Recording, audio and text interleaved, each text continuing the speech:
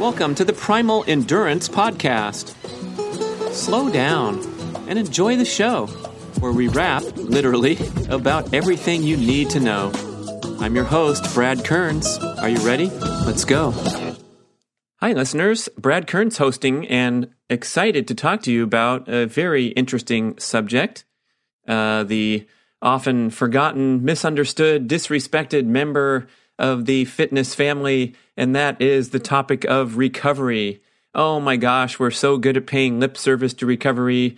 This dates back for decades when I think people first started spewing out the concept of hard, easy, and how important it was to mix up your hard days with your easy days. But it goes so much deeper than that, and we have such a greater understanding now of how the body works and the dynamic process of fitness. But unfortunately, we still seem to be, generally speaking, stuck in a flawed and narrow mindset where we kind of take recovery for granted and we don't put it in the proper perspective. So I read an article and it kind of got me thinking. It kind of gave me an epiphany. It was very well done. It was by a guy named Joel Jamieson. I got him on the podcast, so please listen to that show. His website is 8weeksout.com. And I started to put some dots together and got in deep with Mark Sisson and Lindsay Taylor and Brian McAndrew and other people on our team, sorting out all the things that we've written about prior, especially the compensation theory in many of the books. We always bring up that term when we're talking about the concept of calories in, calories out, and how flawed that is as a weight loss perspective.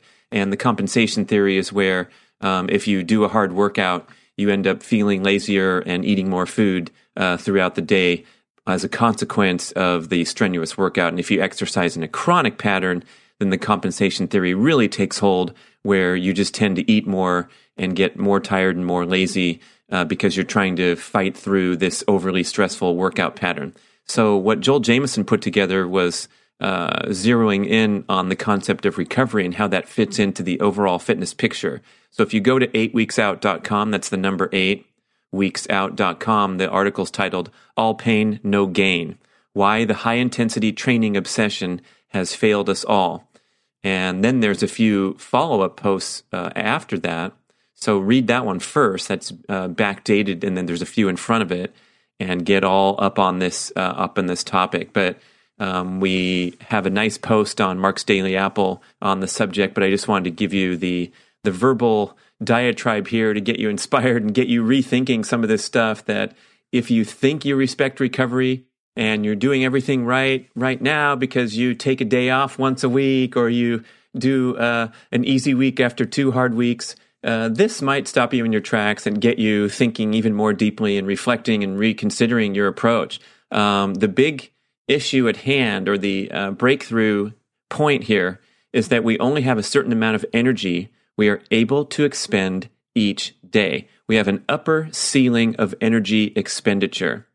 And we push up against that constantly when we're going through this hectic modern life and our type A workaholic rat race tendencies. So this energy is expended in different ways. It could be just a super busy, stressful day at work where you're just putting out all kinds of cognitive energy, emotional energy, and it could be guys like me who spent a decade of my life waking up every day and just training and sleeping and eating. So it could be putting in that 300 miles a week on the bike and 42 miles running and 10 miles swimming, as a typical triathlete might do, and that takes a whole ton of energy. But if you go around and look at these folks, we're not doing much beyond that. So if you compare energy expenditure side by side to someone who's going in a different way, how about a busy working parent driving around town, doing the carpool, getting right on the conference call while fighting through rush hour traffic, working really hard at a job, doing a couple presentations,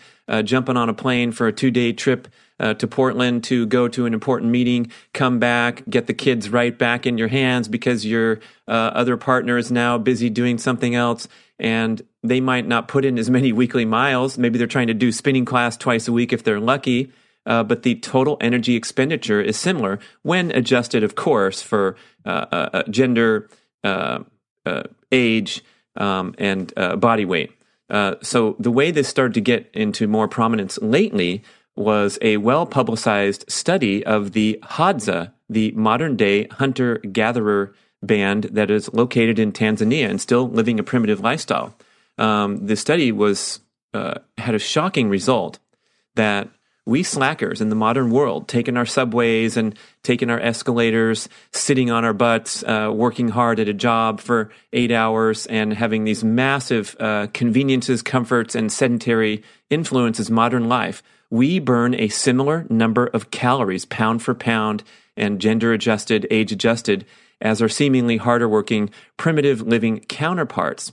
The big quote that came out of the study, and you can Google this, just do Hadza Energy Expenditure Study, and you'll come up with PubMed and other side articles about it. The Joel Jameson article that I mentioned references this nicely, but the important quote was, "The similarity in total energy expenditure among Hadza hunter-gatherers and Westerners suggests that even dramatic differences in lifestyle may have a negligible effect on total energy expenditure." So what this does is it blows away the conventional wisdom concept of the additive model of energy expenditure. In the additive model of energy expenditure, you may not heard of that, but this is how your brain thinks right now, most likely. The additive model means that the more calories you burn, the more workouts you do, you're going to burn more energy on a given day. It's very simple. It's very logical.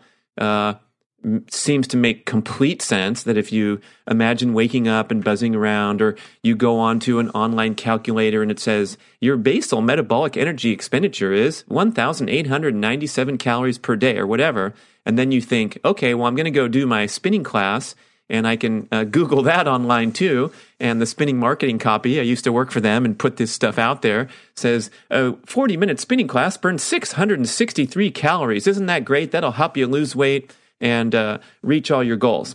And so if you envision it on a graph with this upward sloping line where the more calories you burn, the more energy you expend each day. Okay? How about if that was wrong? Wouldn't that blow your mind? It blew my mind. And the graphs that are embedded into Joel's article, and we'll put those up on the Mark's Daily Apple post too, are just, you're going to shake your head. Because what we are really operating under is something called the constrained model of energy expenditure.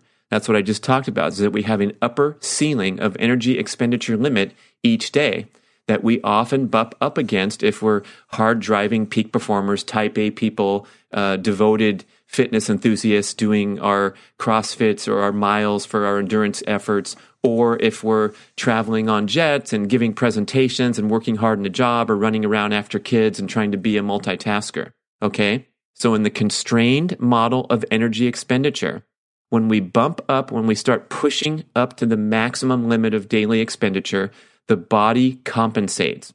And so what happens is, at rest, and in general terms, we burn fewer calories than we ordinarily would if we didn't do that 6 a.m. morning spin workout, if we weren't rushing around and having such a hectic schedule with the kids or the job.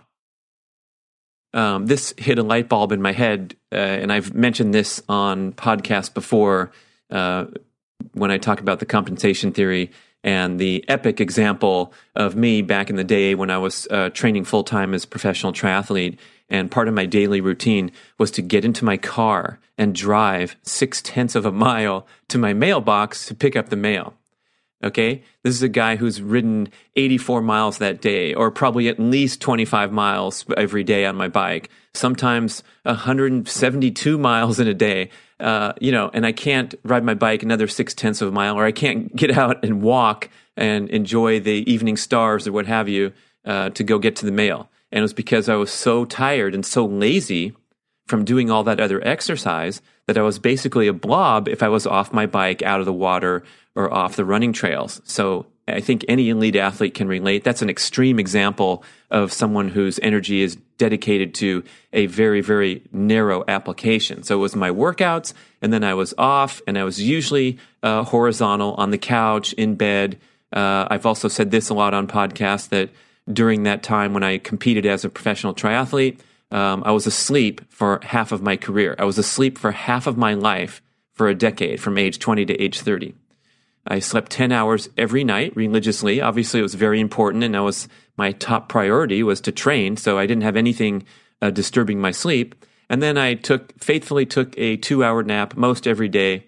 And if I missed the nap, things were off. I didn't perform as well as at my evening swim workout. So I was very dedicated to that sleep and rest and nap time. So that was the sleep time. And then the awakened hours when I wasn't exercising, I didn't do much. I didn't accomplish much as a human. I wrote a little bit and wrote magazine articles and got my writing career started that I picked up after I finished racing.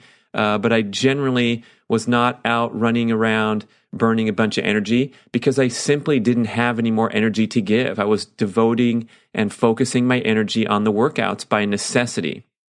So because I had the lifestyle circumstances, focus, and discipline to devote almost all of my energy toward my workouts, I was able to perform pretty well in the workouts, recover well, generally speaking, and perform well in the race. Now, here's the part where we get into trouble. When we want to bite off more than we can chew, we want to burn the candle on both ends, we reject or are not familiar with this constrained model of energy expenditure, and we're just thinking in terms of the additive model and thinking how we can hack our sleep with this great tool and this great podcast where someone's telling you can shave an hour or two off your sleep if you first lay down on a spiky bed or take these supplements or do this meditation or drink this brand of tea. And then we just get thinking in this flawed mindset where we want to hit these athletic goal objectives. Of course, we don't want our career to suffer or be compromised. We also promised the family that we wouldn't compromise quality time with them. So I'm still going to coach soccer, rise up the corporate ladder, and compete with the badasses on the amateur triathlon scene in the age groups where you have these tremendous performers that have optimal lifestyle circumstances, are putting up amazing training numbers and trying to compete with regular ordinary people who have jobs and families. And it's a tough go because what happens is that the recovery gets compromised. So far, you probably agree with everything and everything makes total sense and it's pretty darn obvious. But here's where I'm going to try to blow your mind and really stop you in your tracks when I propose that recovery and restoration require energy in and of themselves. Okay?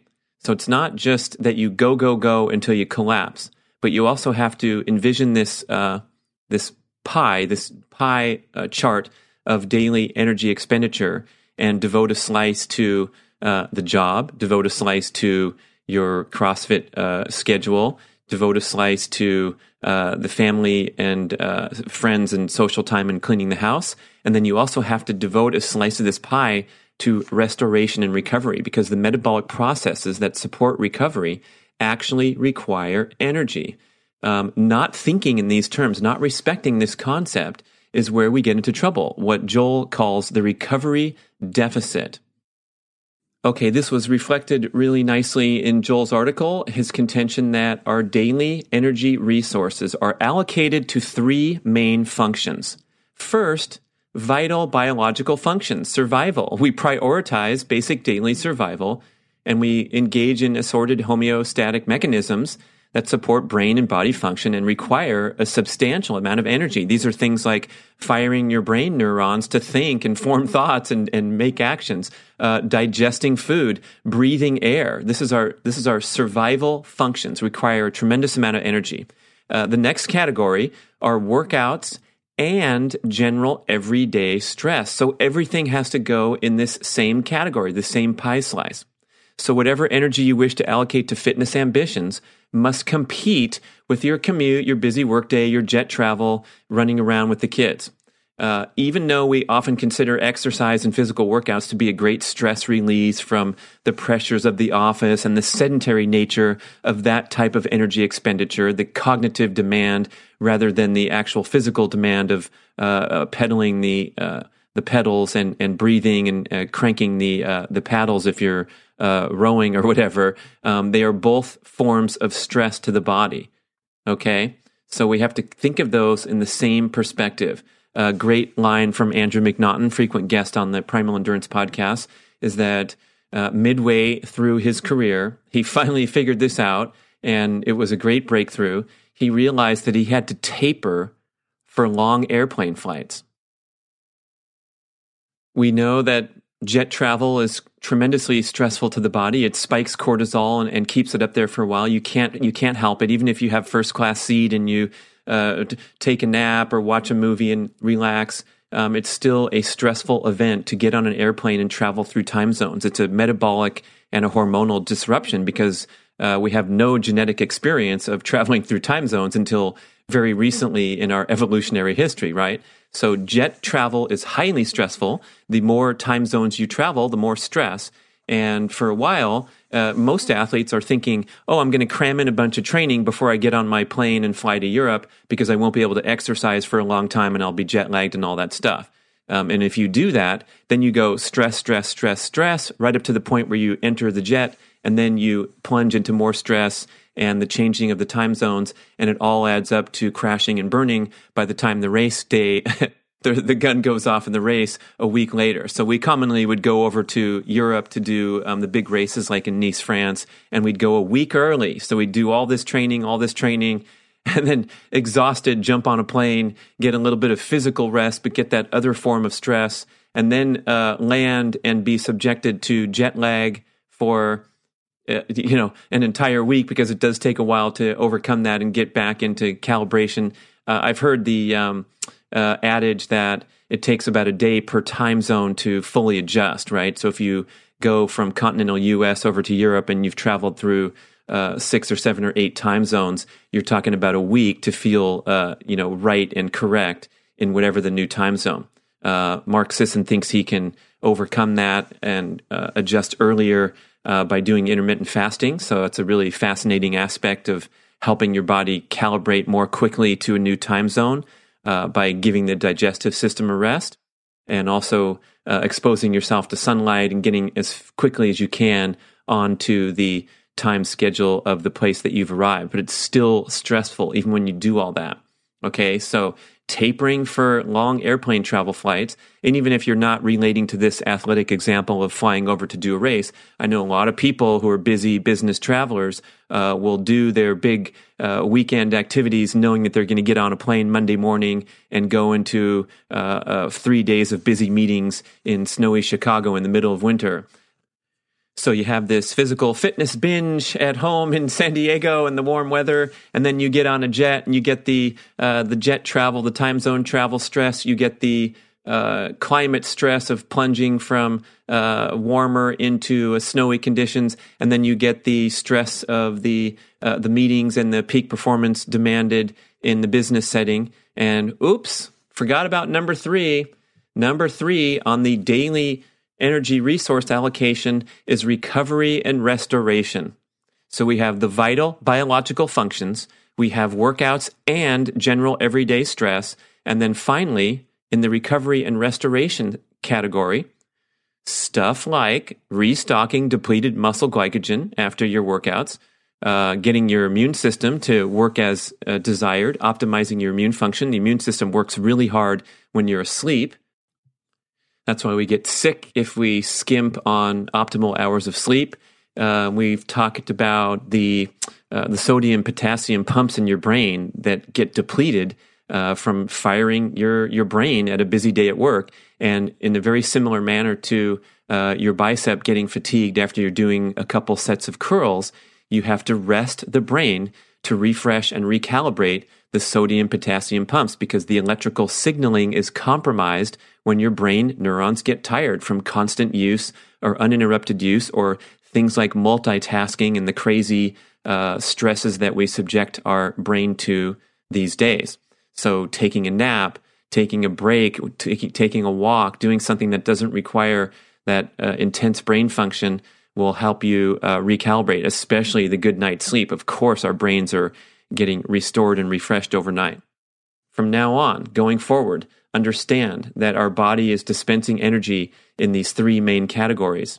You will have the proper respect and appreciation for category number 3, recovery and restoration, and knowing that if you want to be a peak performer in the workplace and you want to bill out your 2,000 hours a year at the law firm, then you're not going to be able to go straight through at peak performance brain zone for 8 straight hours at the highest level. That's simply not how the brain works. There's a lot of good science suggesting that we're only capable of intense concentration on a single peak performance task for around 20 minutes at a time until we require a break to sustain peak performance. So if you are able to take these frequent breaks, like a 1 to 2 minute break every 20 minutes, even to do something simple like look out the window at distant objects and give your eyeballs a break, you will stay in a higher peak performance mode than if you just try to grind away without taking a break. Same with a 5 to 10 minute break every 2 hours.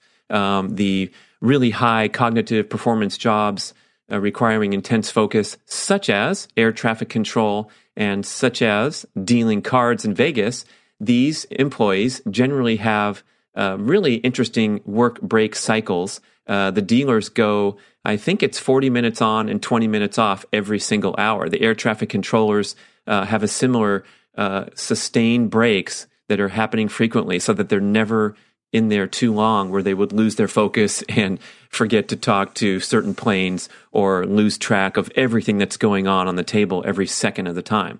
Okay, so if we can all take that example, not saying everyone has to go 40 minutes on, 20 minutes off, that wouldn't fly very well in a bureaucratic workplace, would it? But some semblance of that, where you notice and pay close attention to your cognitive abilities, and when you start to see yourself drifting, losing focus, repeating the same lines of something that you're trying to read or edit, or kind of watching your fingers drift over to the clicking of the YouTube video rather than staying focused on what you're doing, that's an indication that you need a cognitive break and need to go into category number 3 mode, recovery and restoration, and constantly be thinking in these terms rather than the go, go, go mentality, especially when you're trying to balance fitness or athletic ambitions along with all these other things in your life. So you rest for plane flights. And when you have a busy day of 3 soccer games, you realize that that is going to compromise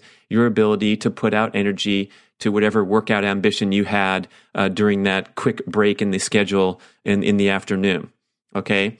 This is trying to prevent what's called recovery debt. And recovery debt occurs when all your energy is going toward 1 and 2, right? You're always going to be prioritizing the vital survival biological functions. And then, of course, you're going to get your butt up and head to the office. You're even able to get your butt up and head to the 6 a.m. CrossFit workout. But if that's where all your energy goes and you've drained your tank, this is where things start to fall apart. This is where you start to incur these long-term dysfunctional health conditions that are so common in the ancestral health world, people drifting over to this world from extreme pain and suffering from unsolvable health conditions, chronic fatigue, all the things in that category, adrenal dysfunction, thyroid dysfunction, people that are just flat out destroyed because they spent years or even decades only in energy number 1 and energy number 2 category mode and just completely disrespecting recovery. So getting back into balance here and realizing that it might not be as fun to take a break as it would be to squeeze in yet another workout, but this is a necessary approach to avoid recovery debt and allow the hard work that you put in on the other areas to pay off. How about taking a walk around the block during the workday and finding that problems are solved or new ideas are come to mind when you give yourself a little space and a little break between the constant grind of sitting in your office and being absorbed by live chats or people dropping in or the stimulation of the screen. Remember that stat that I mentioned at another show that the average knowledge worker in an office switches between 37 different sources of input in a single hour. That's 37 different computer windows if you're sitting in front of a computer. And then another stat from the same resource, I forgot which one, but it's in one of the books, Primal Blueprint, I think. We change our focus every 3 minutes. So we work on a different peak cognitive task in the workplace every 3 minutes. That is not a long period of sustained focus. So multitasking way up there on the list of highly fatiguing and unproductive behaviors. We can't really multitask. We referenced this study in the new Primal Blueprint. I believe it was out of Stanford, where they showed that multitasking is actually an illusion. And what we're doing when we multitask is we're quickly redirecting our focus from one objective to another very quickly, back and forth, back and forth, back and forth. So when the stakes are low, it's probably something that you can get away with. So if you're talking on the phone, you can rake leaves in the backyard, no problem. But if you're driving along and trying to navigate your GPS and also drive the physical vehicle down the street, that's sometimes when we can get into accidents. Even if we're talking on the phone, our eyes are on the road, but we're into a heated phone call and we're trying to drive, our performance ability behind the wheel is diminished because our cognitive function is dispersed between the phone call and the operating of the vehicle. So watch out for multitasking. That'll get you. Okay, I think you get the message here. I've hit it pretty hard. The fun part is to think if we can make breakthroughs in these areas and realize this constrained model of energy expenditure and how it works, it kind of takes the pressure off from thinking that, we can't fall behind, that we have to hit all these to-do list items every single day in order to feel productive. And it's likely that taking more time for rest, for unwinding, restoration, giving yourself a cognitive break and doing things that are more leisure-oriented can help you benefit overall and be more productive. There's a study from New Zealand, I think this is in Primal Connection, showing that people who came back from vacation were vastly more productive in the aftermath of vacation because they had that space and that gap to allow for cognitive refreshment. And what about in sports? Man, this is what gets me super excited. Oh my gosh, what if the athletes, the greatest athletes, the world record breakers, toned things down a bit? Could that be the possible path to future record-breaking performances? Phil Maffetone loves to talk about this. He wrote a book called 159, talking about the quest for the incredible magical barrier of 2 hours in the marathon, and we've been slowly creeping toward that. The marathon record was 2:08, set in 1968, and that thing held for, a long time, like 10 or 15 years. Then it started to slowly creep down, and now these guys are banging out 2:02 marathons. Unbelievable. 2:02, 2:03 is the existing record. So we're getting close, but Maffetone argues that the breakthrough in the marathon will happen when the current elite athletes perhaps run fewer miles and do less intensity than today's guys, because they're hitting the very upper limit of the human ability to train at 130, 140 miles a week. Plenty of fast stuff in there, just killing themselves. A lot of them get injured and fall apart and have shorter careers because it's so hard to exist at that highest level. So Maffetone argues that if breakthroughs were made where the athletes learned how to rest and recover better, what if they improved their running economy, their form, their efficiency, maybe some complementary movement and mobility exercises as detailed in the Primal Endurance book? Yeah, what if they got better at sleep? What if they went into the now wildly popular flotation tanks, and maybe someday we'll have drug intervention because we love doping so much in elite sports, where what if you train for a 5-day period or a 10-day period and then got into a medically induced coma and they stuck you in a flotation salt tank for like 70 hours straight so you could just totally recover and absorb all that training. But having these gaps in the application of stress to devote to door number 3, maybe that is the portal to the future greatest performances of the athletes. One thing that I love about Usain Bolt and the example that he said is that kind of freewheeling, relaxed, casual attitude where he's having fun down there in the competitive arena rather than taking himself too seriously and having that stress impact of just feeling the weight of the occasion, the Olympic Games. He's out there smiling and mugging for the camera. And then interestingly, in his autobiography, he explains how he is quote unquote lazy in training, and his coach has to ride him, and he wants to quit, and he takes too long in the off season, and he pictures or projects himself as this guy who's not at the highest level of dedication and motivation. But wait a second. He's the fastest human that has ever walked on the planet Earth, and his performances are, transformational. We may not see his equal in the next century. It's absolutely stunning what we've seen in front of our eyes with him repeatedly winning the Olympics and peaking for world championships, Olympic Games. Very, very tough sport, very tough to stay on top for so long. No one's ever come close to his level of domination, but he's lazy in training. So what doesn't fit there with that picture? What I'm getting at is perhaps he's onto something. Perhaps the classic world-class sprinter or world-class athlete in many other sports have been training too hard as a rule and a routine over all this time, and he's accessed this portal of peak performance where he's more intuitive, more emotional. He's not a regimented robot. It's sort of like Rocky Balboa against Drago, where he's fueled by the love of Adrian and the passion, and Burgess Meredith coming out of retirement to coach him in the corner and going up against the Soviet Empire robot who's everything's happening in a laboratory for him, and he doesn't have any free will or that competitive spirit that's allowed to come out when you have the more stable and sensible, balanced lifestyle.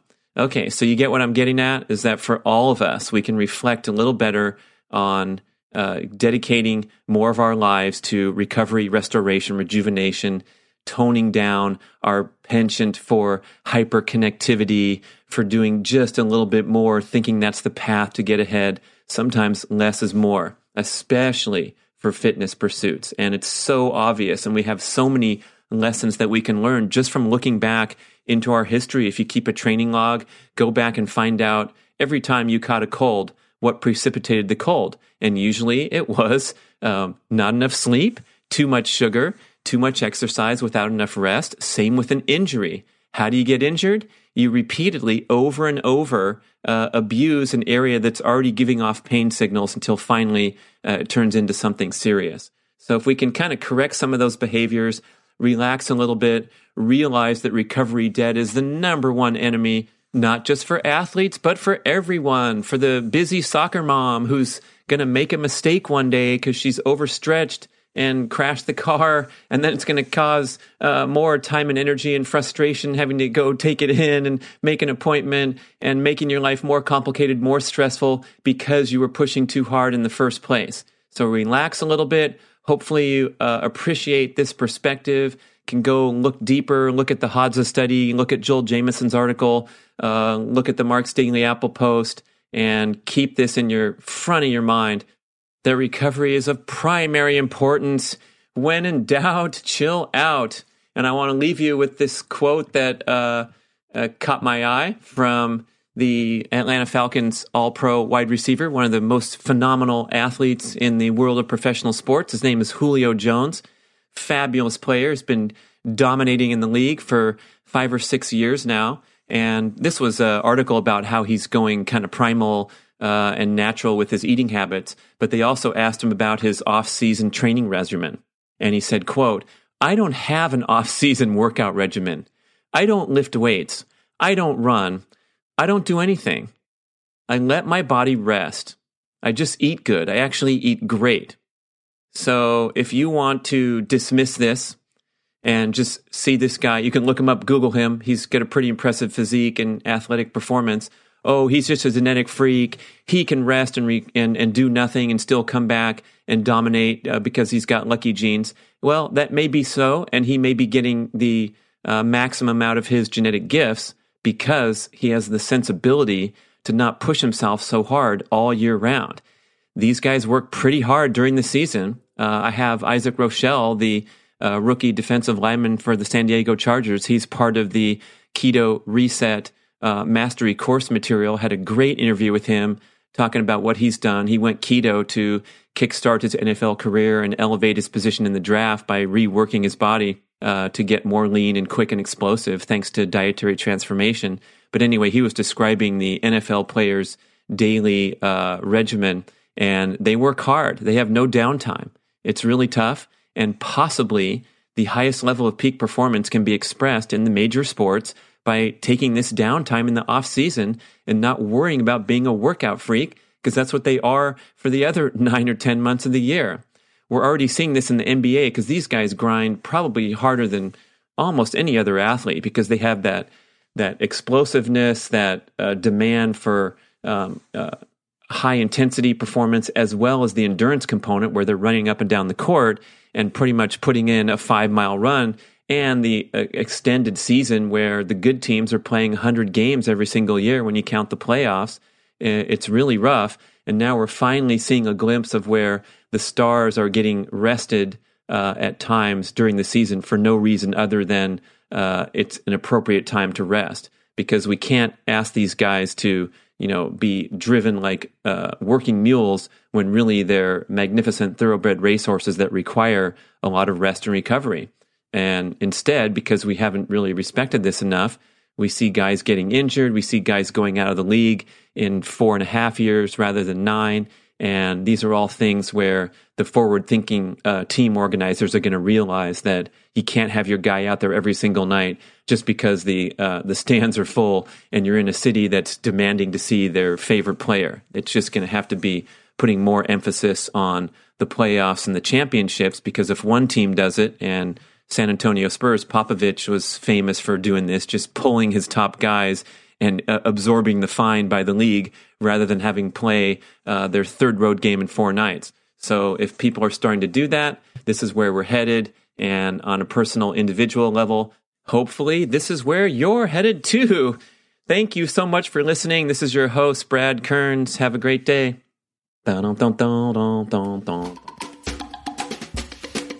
Hi, it's Brad Kearns to tell you about Paleo Cooking Boot Camp. Oh, what fun. Finally, you have a chance to learn from a real professional about intentional cooking, where you maximize the efficiency of your time, dedicate 2 hours on the weekend to cooking, and Chef Katie French, the Earthivore, will take you through this incredible whirlwind cooking session where you cook enough in 2 hours to have ready-made, delicious, paleo-approved meals for the entire week. PaleoCookingBootCamp.com. This is a digital version of her award-winning course that was given to students live in the Bay Area. And now, wherever you are, whatever you're doing, you can have a step-by-step approach that makes it easy to succeed in the kitchen. Even if you're not a big foodie, even if you're a little intimidated about doing recipes, just push the play button and Katie will take you through the cooking course. It's a 2-hour boot camp every weekend designed to last for a month, and you will be dialed with your paleo meals. Just open up that refrigerator door. Imagine having all these delicious snacks and breakfast items, dinner entrees, dessert treats even. And let me tell you, I was on the set watching this whole production. It is the real deal. The food is absolutely amazing, and you will be surprised what you can accomplish in the kitchen with an intentional cooking method. There's no other course like this found in the world. We looked, believe me. So check out PaleoCookingBootCamp.com and enroll today.